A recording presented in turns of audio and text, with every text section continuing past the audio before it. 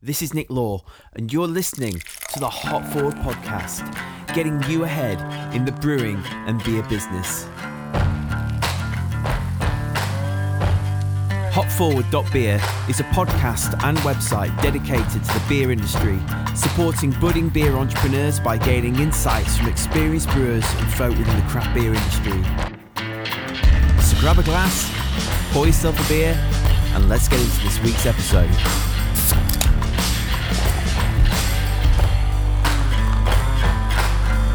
Holy Schneiderweiss!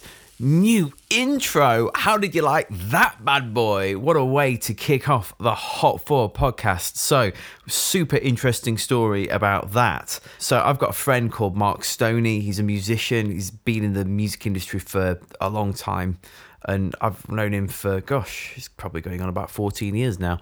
And I was around his studio a couple of months ago, actually, looking at doing some work for him, doing some design work and a website, and he played me a couple of tracks that he'd had synced to various adverts, one of which was a track for Mercedes, which got played during the Super Bowl. And then he played me this track, which he'd pitched to Budweiser, also for the Super Bowl. And it came down to the last two tracks. So his was one of them, and there was another one. And they turned his song down because Budweiser said it sounded too much like, quote unquote, craft beer. Oh, burn! So I heard it and I was like, oh man, I've got to get that track on my podcast. So I approached Mark and said, Mark, is there any way that you would license me that track? And he was like, sure, man. How about you do me a logo and I'll let you use that track? So that seemed like a fair deal. So I've been making him a very nice logo. He's let me use his Budweiser Rejects. And everybody's happy. I'm happy because I get a podcast jingle. Mark's happy because he gets a logo. And Budweiser are happy because they are... Why are Budweiser happy? Yeah, taking over the world one craft brewery at a time. Anyway, moving swiftly on. So I've been thinking about the Hop Forward podcast. I mean, I've been doing this for nearly 30 weeks now. That's not an insurmountable number when you're doing it every week. I've busted some really late nights doing the podcast, and I want to keep it really fresh for the listeners. And because I get a wide range of listeners, there's lots of people from the beer industry, but then there are also people just on the peripheries, whether it's people in business, or I've even got friends that don't know anything about the beer industry and don't even drink beer that much, that listen to it because they like it. And so I kind of want to dig into some different subjects to cover all bases, really. And one of the things that I find fascinating is beer writing. Now, I love creative writing. One of my goals for Hop Forward is to be doing a lot more beer writing on that website. I've just been so slammed with work since setting it up that I've just not had a chance. But that's kind of the goal, to be doing that alongside podcasting and all the other sort of aspects of my beer business. But people that do beer writing, I've just got the highest admiration for people like Matthew Curtis, who obviously does Pellicle, Johnny Garrett, who's involved with Good Beer Hunting, and then you've got writers like Pete Brown, who's just written some fantastic books. And I remember the first time I read Man Walks Into a Pub. If you've not read that book, then you totally need to read it. It's a few years old now, but it's such a eye opener to our pub culture and beer culture. And then 3 Sheets to the Wind, which was a follow up, is just equally as good about drinking culture across the world. And I was really keen to get a beer writer's perspective on what it's like covering the beer industry from a journalistic point of view, how they make a living from that, because it's hard making a living from creative work. And I thought it wouldn't be amazing if we could get Melissa Cole on the podcast. And after a lot of toing and froing, finally we managed to get a time and date that worked for both of us. So Melissa was at an event and she took half an hour to speak to me in the Hop Forward podcast about what it takes to be a beer writer. And I've just got to say, massive shout out to Melissa, because she's just great. Like, I was really inspired just from talking to her and everything. What a fantastic lady she is. So this week's episode is all about beer writing for you aspiring beer writers out there, because I want to help you get ahead in your craft as a beer writer. So if you like the Hop Forward podcast, which if you're still listening after all this time, I'm guessing you do, please leave a review for us on iTunes and Spotify or wherever else it is you're listening. Helps the podcast grow through ratings and algorithms and all that stuff. And let's face it, it feeds my ego, as if that didn't need feeding already. Follow us on social media at Hop Forward Beers and visit the website hopforward.beer and let's see what Hop Forward can do for you and your beer business. So without further ado, here is Melissa Cole talking all about beer writing.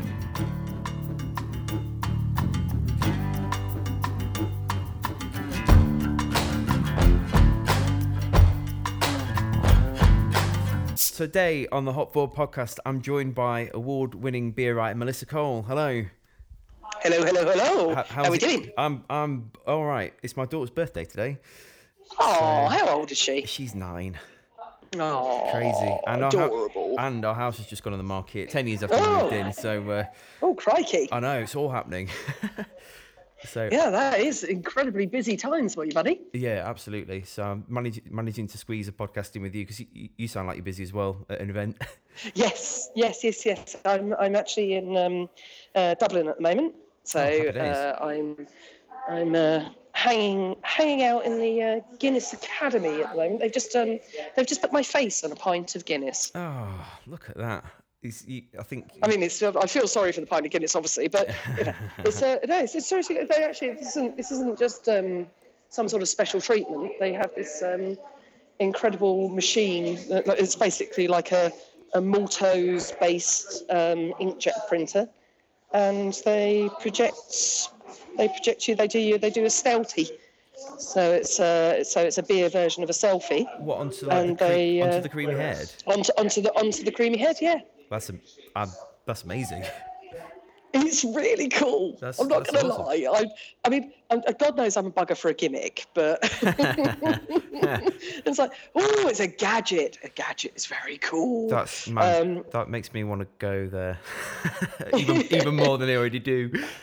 That there's many criticisms you can level at a lot of different multinational businesses, but in fairness, what these guys do as a background level, if you take away all the politics of, holding up lines and having a monopoly for so long and all that sort of stuff, I mean, that's stuff that's a business decision, but on a society level, on an entertainment level, they do the most amazing things. And you go around the city and you realise that actually over the years what they've done is they've put in social housing, bath houses, rebuilt cathedrals. I always think that's a bit of a vanity project, but that's by the by. And then also at the moment they've had an archivist here for, I think, 13 years. That she's 13 or 18 years, I can't remember. And they do things like genealogy. So if you know that one of your relations worked for Guinness, what they'll do is they'll send you all of between X years and X years. Obviously, GDPR has changed the landscape somewhat. Yeah.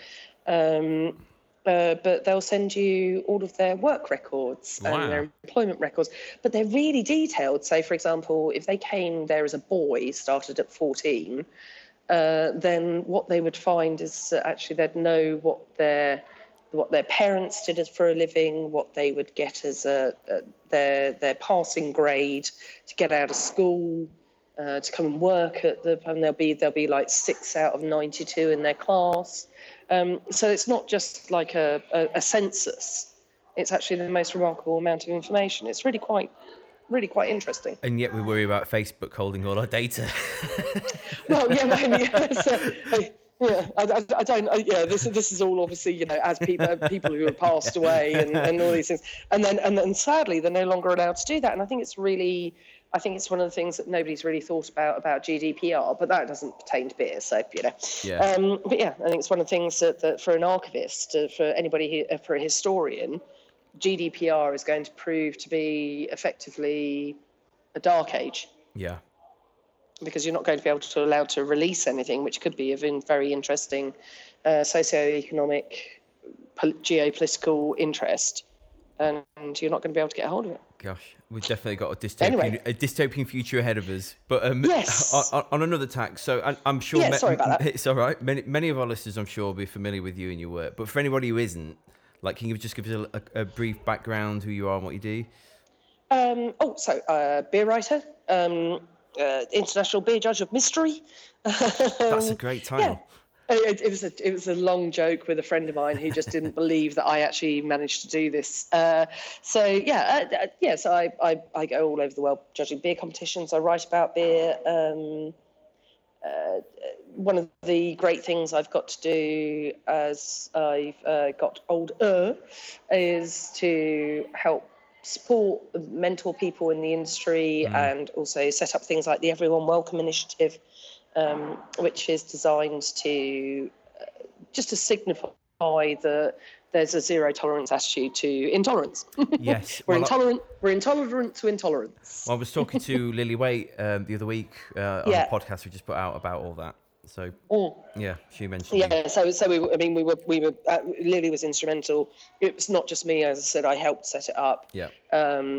It was a bit of a genesis of an idea as we were doing a series of talks around the country, about just doing some forums around the country. I didn't really know what was going to come out of it. And then there's basically about an advisory committee, which we probably need to formalise, really. But there was about 8 or 9 of us, really, just everybody from Julie O'Grady from Ladies of Beer, Nikki Kong at Crown and Kettle, Lily, Steph Shuttleworth,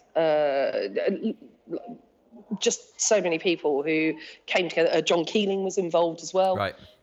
Because we thought it was very important not to just have the moment where somebody's going to say, "Oh, well, you're all women, or you're all transgender, or you're all gay, or you're all from kind of." We thought it was really important that actually there was also a voice from the more privileged end of the scale, because if you don't engage at every level, I mean, whilst John is obviously deeply empathetic with a lot of things, because if he wasn't, he wouldn't have appointed Georgina Young as head brewer at Fuller's before he left. I mean, unfortunately, she's moved on again now, but not unfortunately, because she's very happy down at Bath Ales. But it's one of those things where he had made a difference in what was a very difficult environment to make a difference, and to appoint a female head brewer was, rocking horse shit. Yeah, absolutely. So today I wanted to talk to you on the podcast about beer writing. I think it's a subject a lot of people are increasingly starting to think they want to get into, writing about food and drink, that is. And obviously through the power of the internet, it's easy for anyone to start. But can you tell us, how did you get involved in beer writing in the first place? Well, I'm a trained journalist. So for what it's worth, for the piece of paper, I have a degree in journalism. I... rather ironically, given my general reputation, I guess, as a staunch feminist, I actually nearly had it all beaten out of me at university, by basically just being taught by a bunch of really seriously bitter old men. And the weird thing was that I'd actually been doing journalism since I was 14. I'd sort of fought my way into local newsrooms. I was doing some freelance stuff for the Slough and Windsor Express, and I had my first front page at 15. Amazing. I got a great scoop. It was a fairly grim story, but it was about an attempted abduction of a child from the local hospital, and so I got the scoop because it was a colleague of my father's, and I got my first front page. It was obviously co-written with another journalist as well. I actually can't remember the guy's name, but I can see him so clearly in my head, because this is proper old school local journalism time. He insisted on working still on a typewriter, Smoking wasn't banned in all workplaces at that point, and he chain smoked with the fag ash falling into the typewriter, and it would billow around him as he was furiously hammering away at this typewriter. I mean, he was an excellent hack. I mean, he was proper. If you imagine Hollywood casting a slightly seedy, like small-time journalist, and I mean that with all, because he actually was a very good journalist. He just chose, I assume, to work on a local newspaper.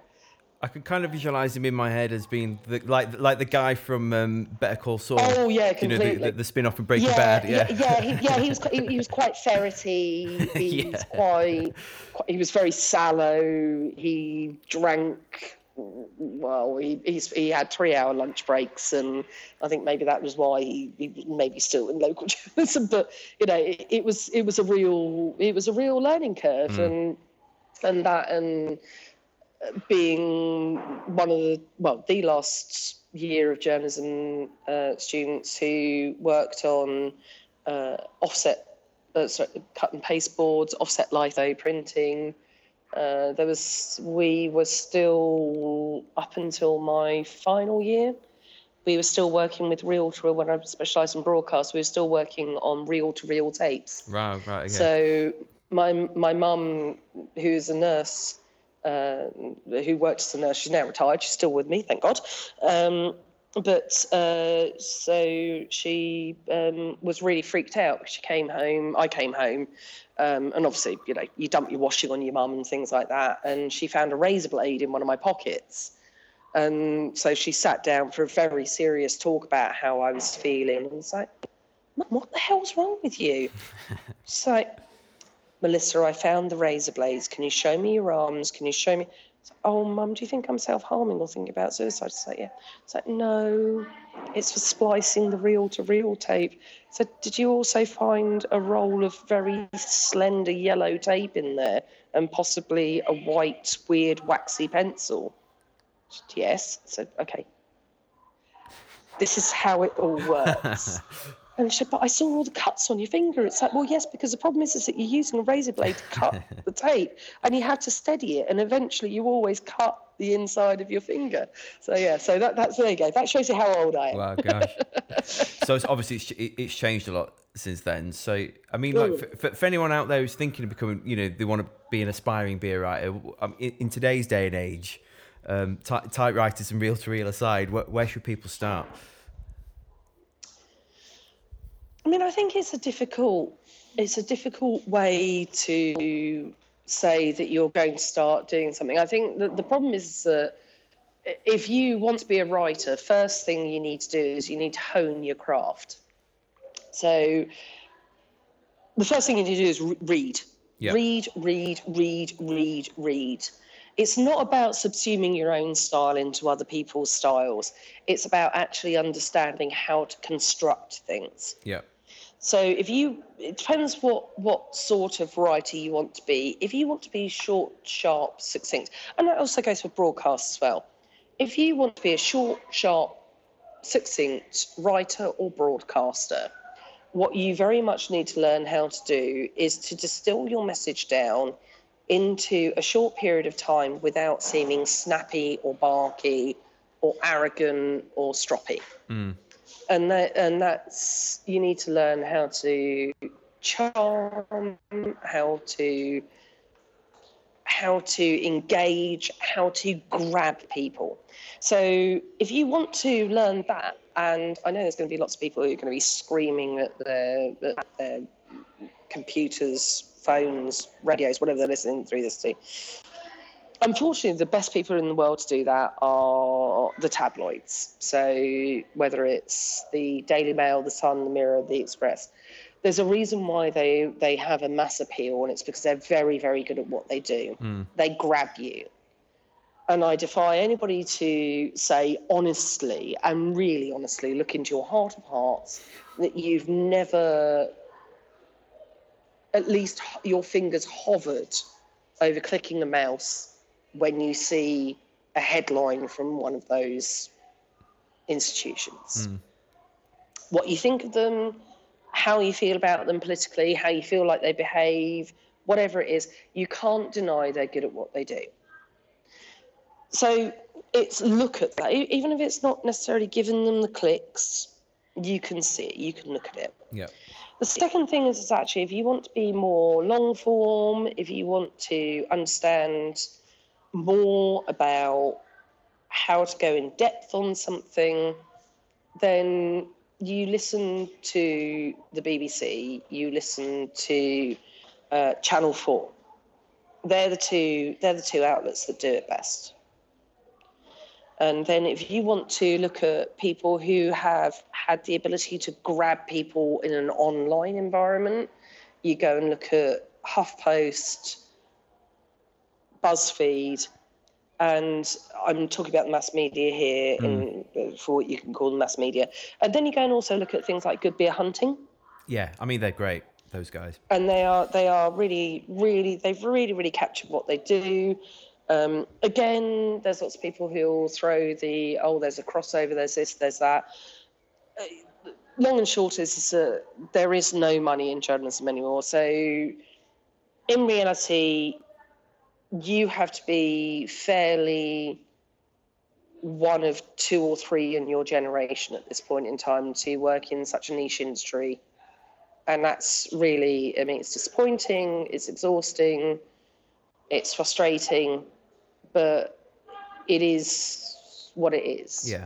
So how does somebody like yourself then sort of make a living through their creative work? Because I think when you're younger, in particular, you've got this idealized view of what a creative job looks like. I mean, I grew up as a musician in the 80s and 90s. So, the internet sort of came into being sort of when I was about 16, 17.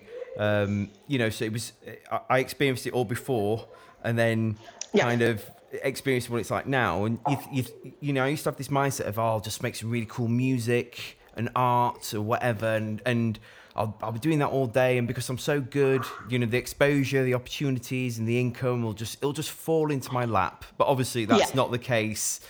And if anyone out there is listening to me right now and thinks that is the case, then you've got some work to do.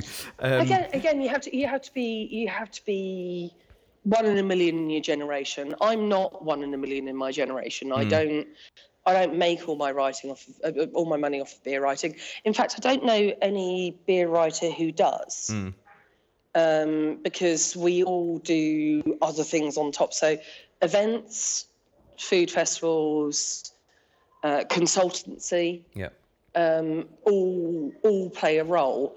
What I do when I do consultancy or I enter into, say, for example, food festivals where I have pay-to-play beers, I'm A, very transparent with my audience. B, I also say to the beers that are involved, there's an element of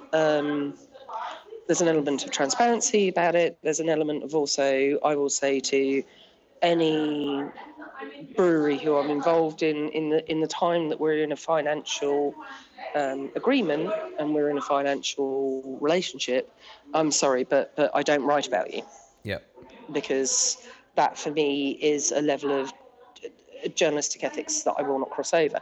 So I think there's the issue is in some cases where you don't have people who have either trained in journalism or they don't necessarily understand the potential ramifications for a lack of trust.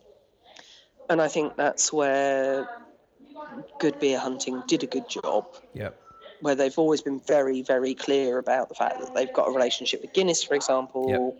They do some stuff for ZX Ventures, which is the investment. The blue sky thinking, I think they call it, arm of ABI, and so they don't hesitate to say that yes, we do that, but we keep our editorial separate. And they also say, we also will tell you what we do, and when we mention it if we mention a brand that we work with in an article, then we will actually also put a little caveat in the middle of the article saying, just let you know, we do work with these parts on our other arm. Yep. I think that's really important. I think transparency is absolutely key. So, if on the odd occasion where, for example, a collaboration beer, now I don't earn any money out of the collaboration beers that I do it as basically my version of CPD.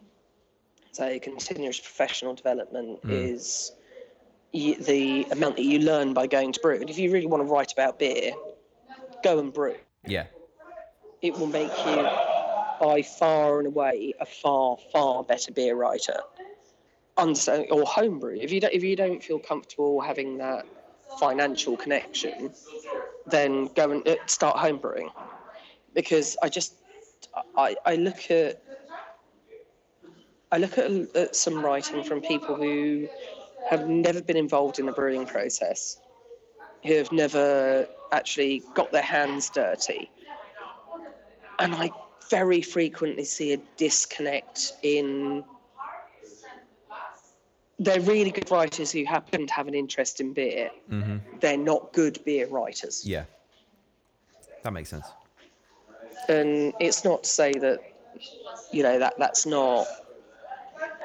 It's not to say that actually that doesn't have validity. It does. I just feel like that there's a moment where if you don't have that absolute immersiveness about what you're doing, if you really want to make this job yours, if you really believe in it, if you really believe in the community, if you believe in the product, if you believe that beer is such an important part of society, then if you haven't at least gone and done a brew day once, I don't understand you. And again, that could be a total failure. I mean, that could be total myopia on my behalf. But I really feel that is something very important, where you understand that actually if you spend a day in a brewery, you realise that it's 90% cleaning, all hurry up and wait. You have to do paperwork in the middle of it. It's knackering. Yep. When things go wrong, it means you have a 14.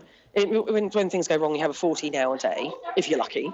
Or if you're unlucky, you have to dump the whole damn thing and you have to start again tomorrow, and then you have to tell customers it's gone wrong, and then there's people rose tinted glasses about brewing in the same way about writing about beer, and so just don't really think about the graft that's involved. You've just described everything I've been through and then some. You're totally right. Which is, like I said to you before we start recording, which is why I started this podcast. I'm kind of like, if I'm sure there are lots of homebrewers out there looking at Instagram, being like, "Oh, it looks so cool. Look at the beards. Look at the hops.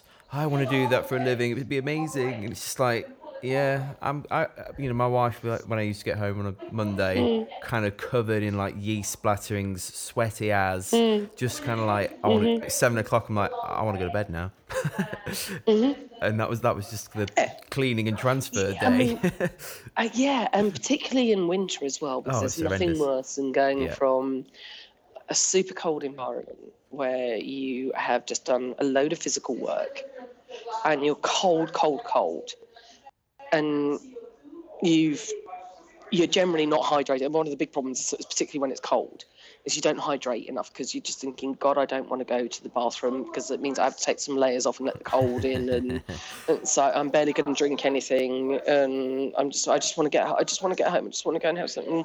And then when you go home, because it's the winter, you just think, I really want to eat everything, and then you eat everything, and then before you know it, there's somebody poking you in the ribs and going, yeah, my day was fine, thanks. And that's an issue. I also have a genetic predisposition on that point as well, because my dad and I, if we go out fishing in winter, we'll both come home and I'll go back to mum and dad, so we'll be sitting there, and my mum will just look at the pair of us and just go, God, you two. And we'll be like, what? She went, I've just watched you both fall asleep for like 30 seconds. You've both fallen asleep for 30 seconds in exactly the same way. You've got your arms crossed, you nod off, and then you kind of come back reinvigorated for the next half an hour before you have your next 10, 15-second power nap. because you've gone from the warm to the cold, and it makes, and you're tired because you've been out all day and you've been marching up and down a river and shouting at fish. Talk us through the process of writing articles and stuff for publications, like right from the initial idea, like how you get those ideas, and then to pitching it to somewhere, and then delivering that article, and then ultimately getting paid for it. Like, how does it all work? Yeah, getting paid is the most difficult bit. Yeah, I mean, first, right, okay, getting paid for the things that you need to do, which I'm terrible at. So do as I say, don't do as I do. Is set your terms and conditions. Talk to them about terms and conditions up front. Put on the bottom of your invoice, I am legally, as a sole trader, required to be paid within 14 days. I will charge interest after that. Mm-hmm. Unless you are signing a contract that says otherwise, that is where you're at. And give somebody a buy once, give somebody a warning second time, third time, charge them the interest. Yep. It's as simple as that. You just can't sustain it. On the actual writing side, there are certain things that hold true. So when you're writing a story, who, what, where, when, why, how, they are your absolute bedrocks. Doesn't have to be in that order, but who, what, where, when, why, how are the things that you should write at the top of every single piece of paper or computer-generated page you should ever have until it becomes embedded in you. Mm. Secondly, find the story. Don't bury the story. So it's one of the things I see a lot on press releases, for example. It's like they bury the story 5 paragraphs down. It's like, that's the interesting bit. Find the bit that would actually catch you in. Find the bit that says actually, oh, and by the way, this brewery was started 250 years ago. Well, if that brewery was started 250 years ago, what's made it survive? So potentially it's that it is a community brewery, let's say, just for example.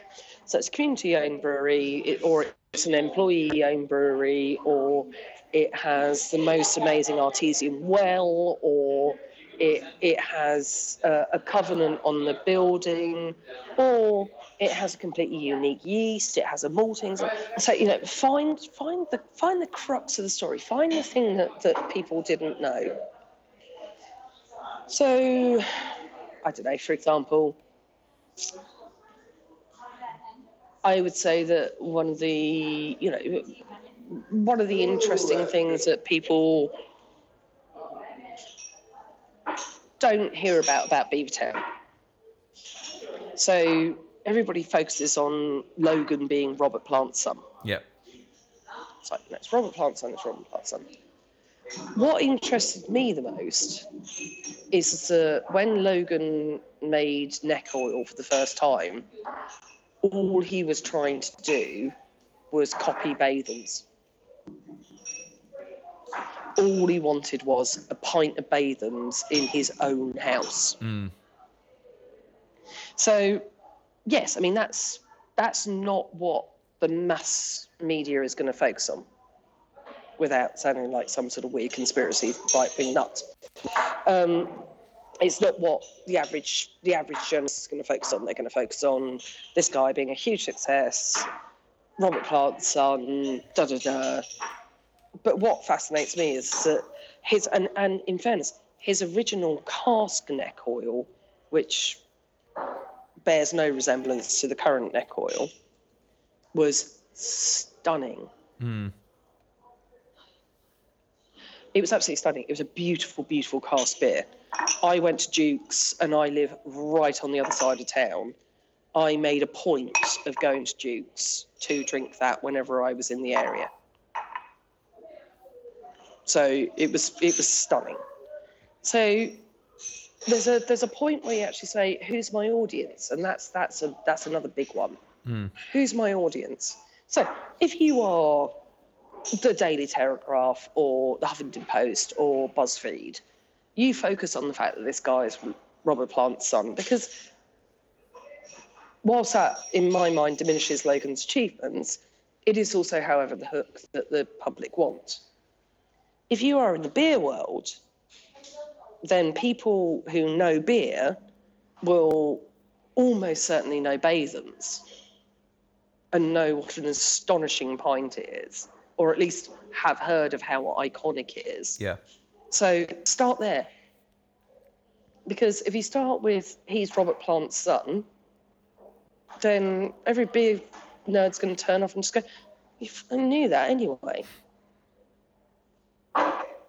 And, what the hell's that? There's nothing new there, Sunshine. That's been repeatedly reported for the last 5 years. Find your hook. Find your in. That's the important bit. And with apologies to Logan, it's a very generic example to use, but I think it's a particularly prescient one, because there's a very important part of actually who you're aiming at. That's the most important bit, is that where is your audience? Aim it at that. So let's say there's a beer writer or potential beer writer listening to this, and they've kind of followed those steps and sort of golden rules, as it were, and then they're kind of like, I really want this to be in the next issue of Pedicle, or Good Beer Hunting, or the Brewers Journal, or Original Gravity magazine. Like, what do they do? How does that work? Well, I think you need to understand your where you're pitching it to. So you need to, most of these publications have guidelines. So first and foremost, look on the website for the pitching guidelines. Then if they don't have a pitching guideline, go and find pitching guidelines from other publications. If you can't find anything that really speaks to you, do ask people like me. We're not ogres. We know that we know that we're going to have a somewhat rapidly diminishing space in the number of years. We're not horrible people. I hate saying things like this, but so things like, say, Matt Curtis, for example. Matt and I talked a lot when he was blogging and coming through and doing photography, and now, as it goes, I'm writing for him. So it doesn't necessarily diminish your space to ask other people for advice. And actually, to be honest, anybody who's an asshole to you about it, watch them. Because also then look at their writing in a different light. If they dismiss you, if they tell you they haven't got time for you, or why would I give my competition information? That's a worry. That's a worry. Yeah. Because to be honest, I don't see that as at any point the way that you, particularly established journalists, say that you've got to worry about them at that point, because that's not right. Because you've got your own style at that point.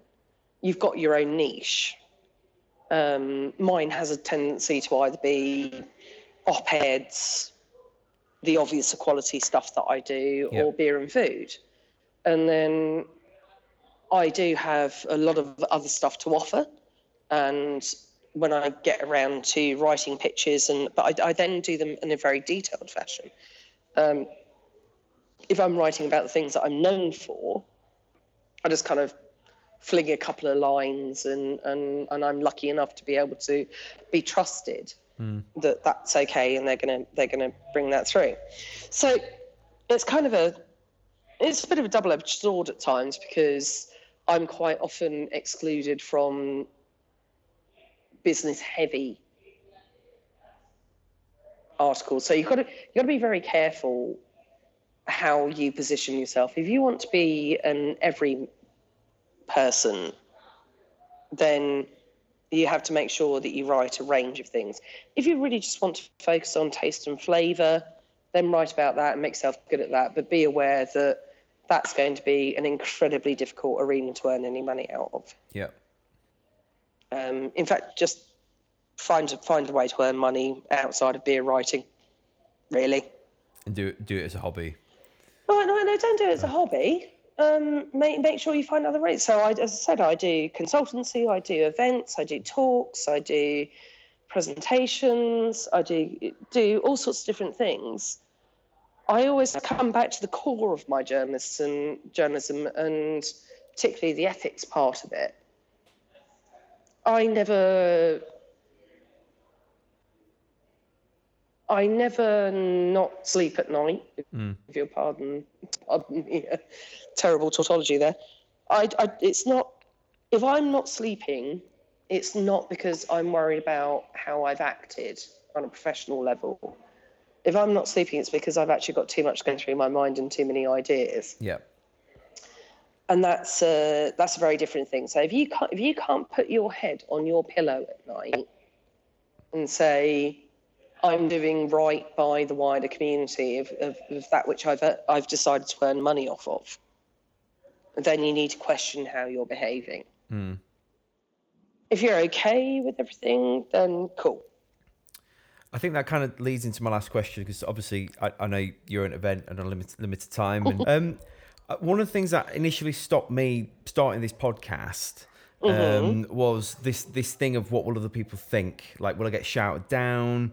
Will people call me a fraud or say my opinion's wrong? And I'm sure there are some potential budding writers out there who are super creative and know a lot about beer culture and the industry, but perhaps lack that confidence in their own voice, because social media can be a really ugly place. You're getting people, imposter syndrome. Exactly. You get people throwing rocks from a distance in the dark, and it can be really daunting putting yourself out there. Last question, what encouragement would you give to people like that? What would you say to someone like me a year ago, before I got over myself and just was like, I'm just going to do it anyway? Fuck them. Yeah. There you go, 2 words. No, seriously, fuck them. Fuck them, because I tell you what, nobody has right, unless you are being an intolerant prick. That is my only line with anybody.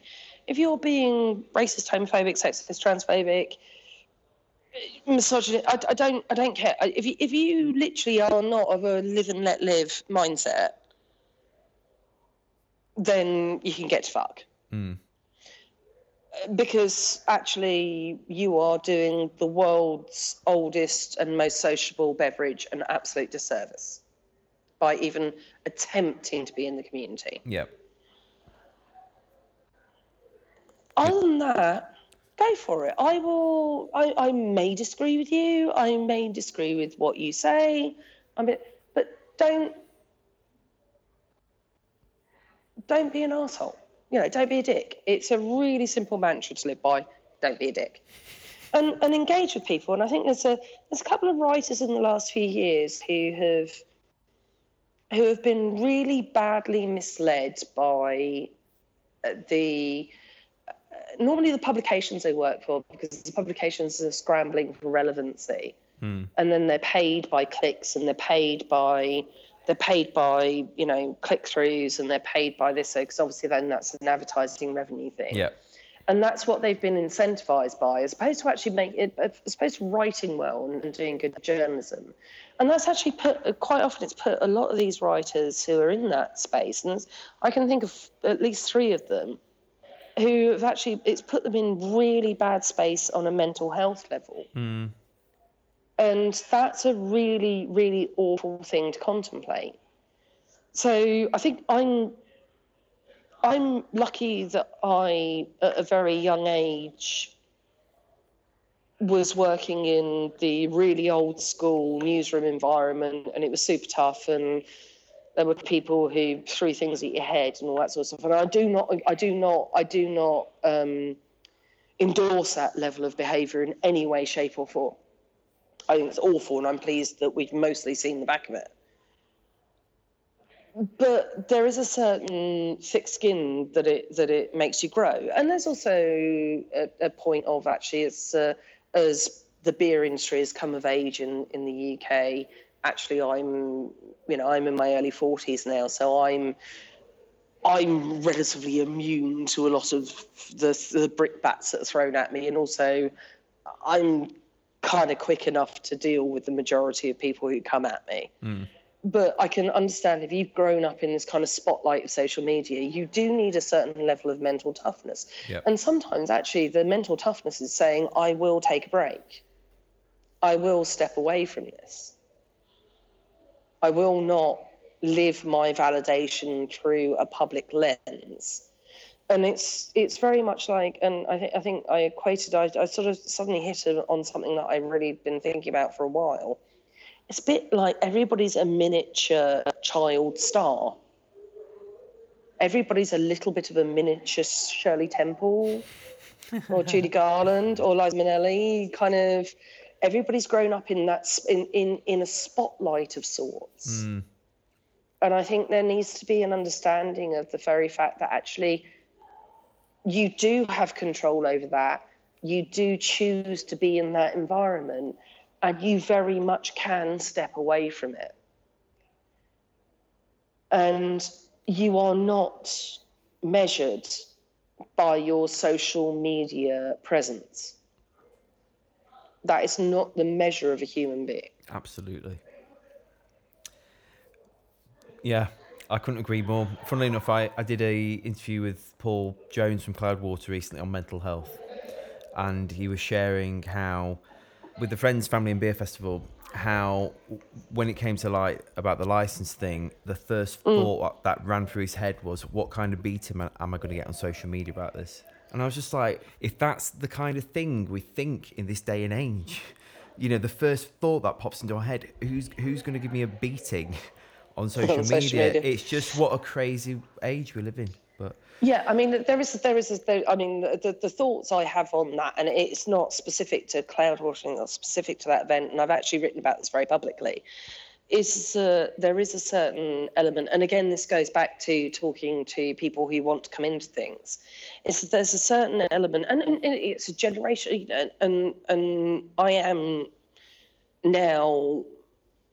Well, yeah, I'm 43, so therefore a generation is classed as 25 years, I believe. I think a generation is technically classed as 25 years. So now, if somebody's 18, I'm now a whole generation ahead of them, which is deeply depressing in many ways. But it's actually the fact that a lot of people think that the generation before them don't know shit.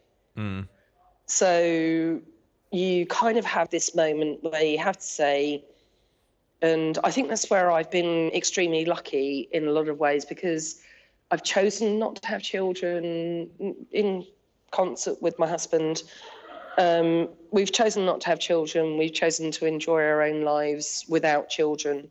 And I think there's an aspect where I can be a little bit more sociable than a lot of other people of sort of my beer writing generation. Yeah. And so I think a lot of the time I can be there in a way that they can't. And you sometimes hear people like slagging off other beer writers because they're not down the pub, or they're not doing this, they're not doing that. And I think there's a real need to understand that at some point or another, if you choose to have a family, if you choose to have children, you have to understand that's going to curtail your ability to be out and about and do all these sorts of things all the time. So there's a lack of understanding. So you can never imagine being your parents. You can never imagine being that person. You can never imagine being 2.4 children or settling down in the burbs and all that sort of stuff. And I think there's a real need and a real understanding. And again, I'll go back to Matt Curtis as an example of somebody who reached out to not just myself, people like Pete Brown, Adrian Tina-Jones, Tim Hampson.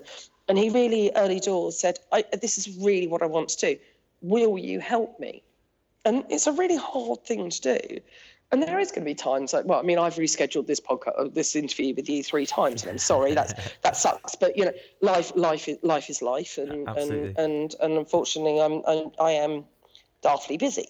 But it doesn't mean that I don't want to, and you need to understand that when people say, I'm really sorry, I can't, I'm so sorry, or I'm so sorry, I have to rearrange that, that's not a rejection.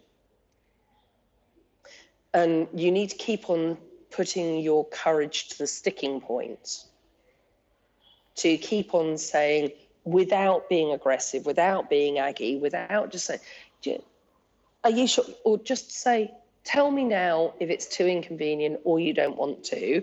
I'm not being rude, I'm not being stroppy. I want to do this, but if it's going to be too much trouble for you, then please don't worry on my behalf. And because actually nobody owes you anything. The world doesn't owe you a living. Nobody owes you their time. But most of the good people will give you it. And with joy and stuff. It's more. I was going to say something a bit soppy, and then I stopped myself. But actually, no, I'm going to say it. It's funny because somebody said, you know, you don't have children, you don't have this. I was like, well, actually, funny enough, I feel like I do in the beer industry, and I don't. I'm really not maternal. I love my niece and nephew to the ends of the earth, but I've never wanted children myself, but I do feel a certain maternal warmth to people who have gone on to succeed in the beer industry. I feel lots of warmth to, for example, Anne's Patch and Hobday, because they were at my first book launch with their beer that they thought they might be able to launch a brewery off of. I tried it. I thought it was phenomenal. Oz Clarke tried it. He sung their praises. He went on to write about them when they before they'd even opened, because he thought they'd opened because the beer was so good. And you know, it just, you know, I feel a certain, you know, mother hen pride about certain things.